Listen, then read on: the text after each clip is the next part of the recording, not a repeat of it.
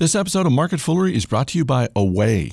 Away makes first-class luggage at coach prices that allow you to charge your phone on the go. For $20 off your order, go to awaytravel.com/fool and use the promo code FOOL. That's awaytravel.com/fool and use the promo code FOOL. From the South by Southwest podcast page in Austin, Texas, this is Market Foolery for Thursday, March 16th. I'm Chris Hale. Joining me up on the stage today, the host of Industry Focus, one of the hosts of Industry Focus, Dylan Lewis. Thanks for being here. Of course. Anyone listening to South by week on Industry Focus has probably already heard you because you're doing not just double duty, you're doing triple duty, calling back into the different shows. Yeah, called in on Monday, talk with Gabby for financials. Talked in on Tuesday, Vince talking CG. Thankfully, Simon Erickson gave me a break, and he is going to talk on the healthcare and energy industrial shows on Wednesday and Thursday. Nice. Let's talk. Let's start with the trade show because you and I were here last year, and I had mentioned this on yesterday's episode that we were going to talk about this. So therefore, I feel like we actually have to talk about it. We were here last year. We got to see the whole setup at the trade show. Going back this year, one of the things that was the most striking to me was how much more virtual reality is on display here. Another thing is just the huge presence of the international scene. But when you think about the trade show this year versus last year, what stands out to you? Yeah, I think the trade show in general is just an opportunity to see where the very early inklings and like kind of the emerging tech side of the conference really shows itself, because you have these startups that are investing in some more nascent spaces. And so you get a little bit more insight into what might be bubbling up in the future there. And to your point, yeah, I mean, a ton of virtual reality stuff. I think one of the things I noticed this year versus last year is last year we were seeing a lot of what you'd expect in the consumer gaming and hardware space. And we've seen the investments this year be even kind of further beyond that. So continuing to incorporate the technology into really cool hardware setups, getting beyond just the headset, talking about, sitting in rigs and having it be a simulated theme park ride, something like that.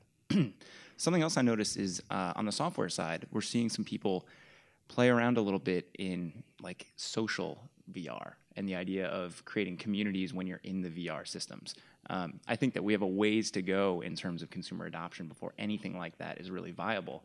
But the fact that people are investing there is showing you at least kind of where they think the industry might be going and what people might be looking for as they start to consume content on these types of devices. Well, and we've even seen VR in venues outside the trade show. There's a huge... there's a separate house, the DC house, and Alexandria is a part of that as well. There's a VR setup in there. Back at the trade show, you've got a huge presence by Home Depot, and they're incorporating VR. And it's one of those things that as an investor, I start to get a little bit more excited the more I see viable applications of virtual reality outside of gaming. Gaming's the easy one. That's the low-hanging fruit. But when you think about the prospect of a massive retailer like a Home Depot and then probably even Lowe's on top of that, probably making an investment in VR so that you go to a Home Depot, you go to a Lowe's, and now instead of just looking at paint colors, you can actually put on a headset and start to visualize what your remodeled kitchen is going to look like, that sort of thing. Then it starts to get even more exciting. Yeah, I think when you see stuff like that happening, you're moving beyond just that core gaming niche of people that love the idea of more immersive experiences. And you're getting people that might not interact with the technology otherwise doing it. And you have businesses at massive scales investing. And so the dynamics of the industry change quite a bit once big-time companies really get into play. All right, you've been doing, as I mentioned, triple duty on Industry Focus, but you've also been doing a lot of stuff for Fool.com in your editorial role, going to a lot of sessions, talking to a lot of people. What are some of the things you've been hearing from the people that you've spoken with? Yeah, I thought it'd be fun to come on Foolery and just talk about some of the most interesting quotes I've heard so far at the conference and kind of use that as a launching point into some of the different topics that we want to explore. The publicly traded companies are, pretty well represented here. We have some big names and a lot of ones that fools are very fond of. We have Disney, Facebook, and Netflix. They all had sessions that I attended. And so to kick things off, I was at a session where a couple of Disney representatives were talking about what the company is doing with artificial intelligence and machine learning. And one of the quotes that I thought was really interesting was from Mike White. He said, when we do it right, you don't see the technology, you think about the story. And for as much as they were talking about what the company's doing in their investments in AI and in machine learning, ultimately they are so focused on having the consistent experience with characters and the consistent Disney brand experience that they're never going to do anything to compromise that. What is his role at Disney? He works kind of on the consumer product side as it relates to some of these emerging tech. It's interesting because you look at just how Disney breaks out their revenue, and over the last 5 years or so, that consumer products line has grown pretty steadily as they have success at the movie studios, and then that sort of funnels down into toys, apparel, etc. Yeah, and he does work in interactive media for them as well. And you think about what AI and machine learning might look like for a company like this. And I think it's easy to go to like the crazy extreme of having people in theme parks interacting with AI-fueled, robot versions of the Beauty and the Beast characters or something like that. I think we need to pump the brakes and be like, that's not happening anytime soon. I don't think, at least. They showed off in the panel a couple of different R&D projects that they're working on. One of them was an AI-fueled version of a character from the movie Tangled. Another one was more of just a concept project that they're calling Jake. And unfortunately, I was looking around, I can't find him anywhere. So I think this was kind of an exclusive look. But what we saw really is they're super in the early innings with this stuff, and they are studying more how consumers and how people that might be at theme parks and things like that will interact with these machines and see what they can do to tinker with them and make them more representative of the experience that they think consumers should be having. All right, what'd you hear from Amazon? Nothing from Amazon. Oh, okay. One of the disappointments, to bring it back to the trade show, there were two companies that I was really excited to see stuff on, and both of them had their stuff down at the time.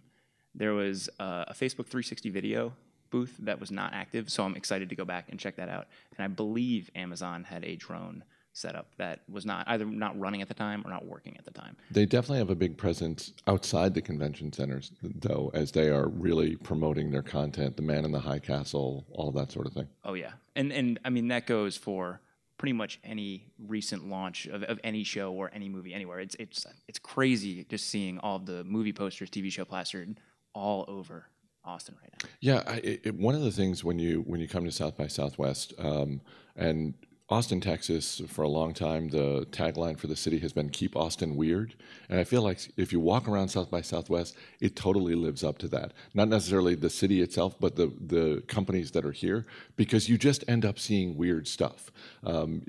Producer Dan Boyd Saturday morning was up waiting in line for 2 hours to see a premiere of the new Starz series, American Gods. And behind the convention center, Starz has a setup outside, and that setup includes a 20-foot tall white buffalo with eyes that glow and steam coming out of its mouth. And you just have to get used to, like, oh yeah, of course you're going to see that when you're just walking around Austin. Well, and the thing is, there's like this arms race element to things here at South by Southwest, right? Because one company does something kind of interesting to show off that they've got a new show coming or that they've got this new technology they're investing in. And then to top that and to get eyeballs and attract attention, someone has to outdo it. And so you keep seeing people kind of up it every year.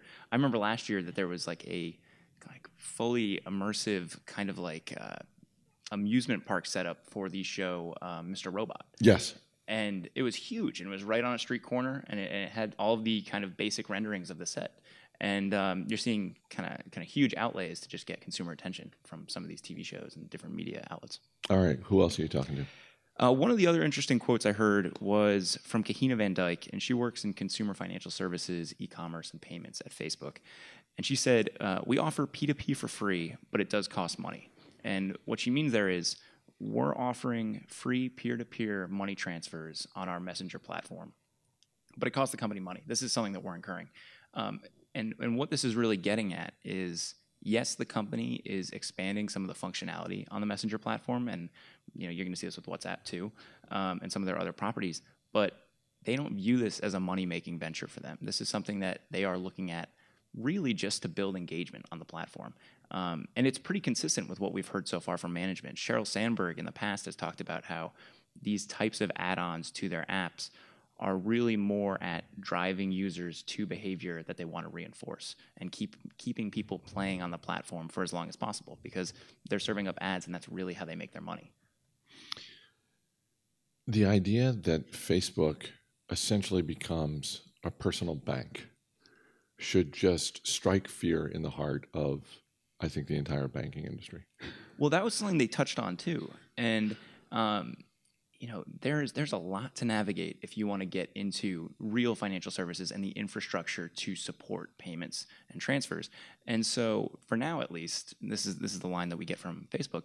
They want to be a kind of enablement layer on top of the existing financial infrastructure, and that means kind of helping transactions that might not normally happen because people aren't banked or something like that, and really just kind of layering and leveraging what exists already, because you think about all of the compliance, regulatory, fraud management, all of the different things that go into being a true financial services company. It's so far afield from Facebook's core competency that right now they'd much rather just go on legacy infrastructure because it's so costly to lay that out. And also not upset the big financial firms too much and have it be a kind of cooperative thing rather than something that becomes a competitive pressure. All right, give us one more quote. One more quote. This was probably my favorite session that I attended.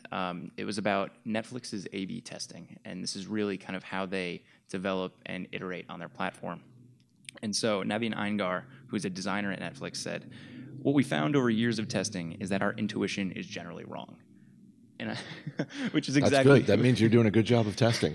Right? And I think what that reinforces is, even for a company that is wildly successful and has what I think is probably one of the most intuitive platforms for users. It is so simple.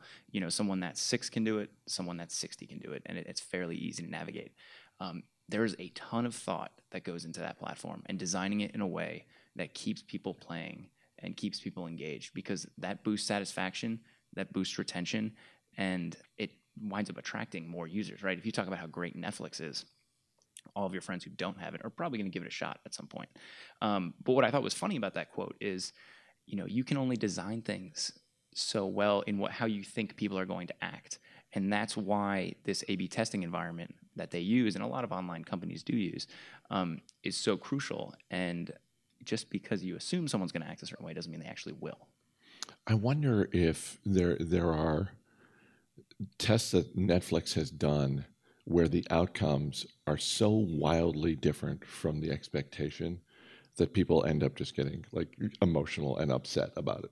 It's got to happen. So the way that this works is, they have these different things that they want to try out, some different features, maybe some slightly different functionality to see if that might ease friction on the platform. And they will try out in very small groups these different variations and see how they compare to that control group, right? And he ran through a couple different high-profile examples of things that might have surprised them, or times where even consumers think they want a certain thing, but the reality is they don't. And one of the ones that I thought was most interesting was, in addition to some of this testing work, they also do kind of more qualitative stuff. And they asked users and potential users, what's something that you want to know more about Netflix before buying? And 46% said that they wanted to see the full catalog of TVs and movies that are available, right? Which makes sense. And so, they offered that as an option. They said, okay, you can scroll through. And they wound up seeing that buy rates were lower when they did that than when they just offered people a free trial. And, maybe teased one or two things and had it, because they found that people were getting bogged down looking for specific titles. And ultimately, what drove people to try the service and stay with the service was the free trial. It wasn't being able to see the catalog from the get-go. And so not only do you have times where the design team and the testing team at this company don't have a total finger on the pulse of what's going on, but I think consumers sometimes don't. And that's why this approach is so important and why I love hearing that they're doing it. It's great because, to your last point, consumers have a very long history of not knowing what they actually want. It's the classic Henry Ford quote from Ford Motor where he says, if I had asked my customers what they wanted, they would have told me, I want a faster horse. Like, nobody knows that, and Steve Jobs talked about that with the iPad. where when the reaction to the iPad was I mean, it was sort of positive, but it was somewhat mixed. And Jobs was pretty upfront about the fact, like, no, we're gonna do this, and because people aren't imagining this type of tablet, and so we're gonna give it to them. Yeah, anytime you're doing anything truly revolutionary, it is, often a step change from what is currently available, and people's imaginations can't quite handle that. But I think also people just only have so much insight into how they actually act and think. There's always that disconnect there. So that was one of the cooler sessions that I attended, and one that I really enjoyed, kind of getting to see behind the scenes on what they do on that platform. Speaking of truly revolutionary, I've got to say a word about Away. Away luggage. Away has sponsored South by Southwest for us our whole week here at Market Foolery and Industry Focus, and Away makes affordable, high-quality suitcases that charge your phone. And they start at just $225. We both had this experience. We both had layovers when we were coming here. You were in St. Louis. I was in Dallas. I know I loved my layover experience in Dallas because I was sitting at a bar. I was able to charge my phone. There were no other plugs around. And the dudes on either side of me were just sort of muttering to themselves about their phones dying. And maybe I could have said, "Oh, I got this. You can borrow my suitcase to charge your phone." But I just thought, no. So you didn't share the love. I didn't share. I didn't share the love because you know what? I wanted to charge my phone. Wow. Well, my layover was not an anticipated layover. This was something that was a byproduct of the engine on the plane that we were flying in not working once we pulled out of St. Louis with some new passengers. And so knowing that I was going to be in the airport for a while, and knowing that I'd already listened to about 4 hours of podcasts and messed around on my phone on the flight, and knowing that we're probably going to be hanging out for a while and have another hour and a half flight to go, I certainly made use of the charging port with Away, and was pretty happy that I did, because I was able to listen to stuff the entire ride and kind of mute some of that frustration that I had with the airline. Yeah. Away luggage comes with a lifetime warranty. If anything breaks, they'll fix it or replace it for life. They've got a risk-free 100-day trial period. So if at any point you decide it's not for you, you just return it for a full refund.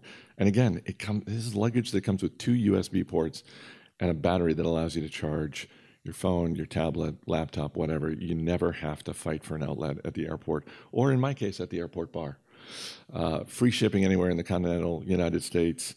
And for our dozens of listeners, a special offer. You get $20 off when you go to awaytravel.com/fool and use the promo code FOOL at checkout. That's awaytravel.com/fool, promo code FOOL. What are you going to be doing? Give me a sneak preview of Industry Focus on Friday. Well, so the week of Industry Focus shows so far have all been kind of dispatches from South by Southwest. It's been me or Simon Erickson calling in and chatting about some of the stuff we're seeing. I think Friday's show for tech is going to be an interview with George Hotz, who is with Comma AI. It's an early self-driving car company, and they're working on kind of the software that powers a lot of self-driving car systems. And he is a very interesting guy.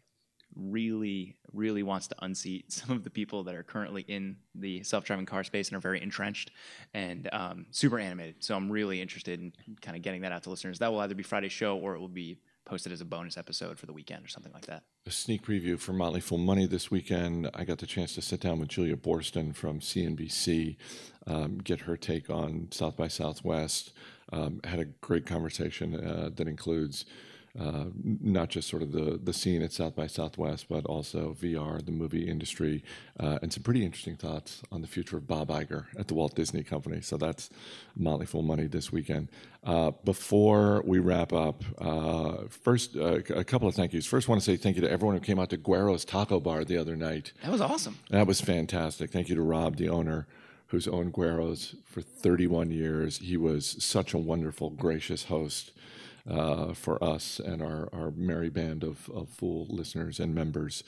And you know what? If you're in the Austin area, go to Guero's Taco Bar on South Congress. I said this to Rob. This is what I want a taco bar to be. Like, it's just open. It's a little bit loud. The food is amazing. The hospitality is fantastic, and everyone was great. And thank you to the people who came out: Chris, Aaron, Tommy, Graham, John. Like, we had such a great time talking to all the listeners who came. Yeah, it doesn't get any better than that as someone that works on a podcast. It's meeting the people that listen to it, hearing what they have to say about it, and what questions they have, and just generally talking about when they listen to it and what's going on in their lives, right, and why they're in Austin. So, because some of them were visiting, hanging out at South by Southwest for their own business purposes, right? Some were doing that. Others were people who've lived here for, in some cases, decades, or some people who came here to go to school and just ended up staying. I mean, it's always interesting to hear sort of people's stories in terms of how they ended up someplace and what they're doing, and some really interesting work being done by the people we got to meet the other night. And we got some cool color on Austin, too. I think some nice recommendations and kind of some cool city history, which was a treat for me, I know. Absolutely. Thank you to TuneIn for sponsoring the podcast stage. We've talked every once in a great while about the Amazon Echo and sort of how you can listen to full podcasts on that. That's all powered by TuneIn. So we love TuneIn, and we love the fact that they sponsored the podcast stage. It's been such a great week. And finally, thank you to South by Southwest, Peter Lewis, who heads up Interactive. Peter's the reason we came last year and the reason we came back. Amy Wonke and Ashley Binks, who were incredibly helpful in terms of setting this up and were very patient with me with all of my questions via email over the last few weeks. Caleb for running the tech in the room. And last but not least, Elizabeth Sproul, who's our on-site manager and who's been amazing. So thank you to everyone at South by Southwest. Thanks for being here, man. Thank you. Can we thank Dan Boyd, too? We got to thank Dan Boyd, the hardest working man in the podcast radio business, hustling all over Austin, Texas, and also hustling with equipment on his back. In the rain. With the portable, yes, in the rain, with the portable studio on his back. So thank you, Dan Boyd. As always, people in the program may have interest in the stocks they talk about in the Motley Fool may have formal recommendations for or against. So don't buy or sell stocks based solely on what you hear. That's going to do it for this edition of Market Foolery. The show is mixed by the aforementioned DJ Dan Boyd. I'm Chris Hill. Thanks for listening. We'll be back in the studio next Monday.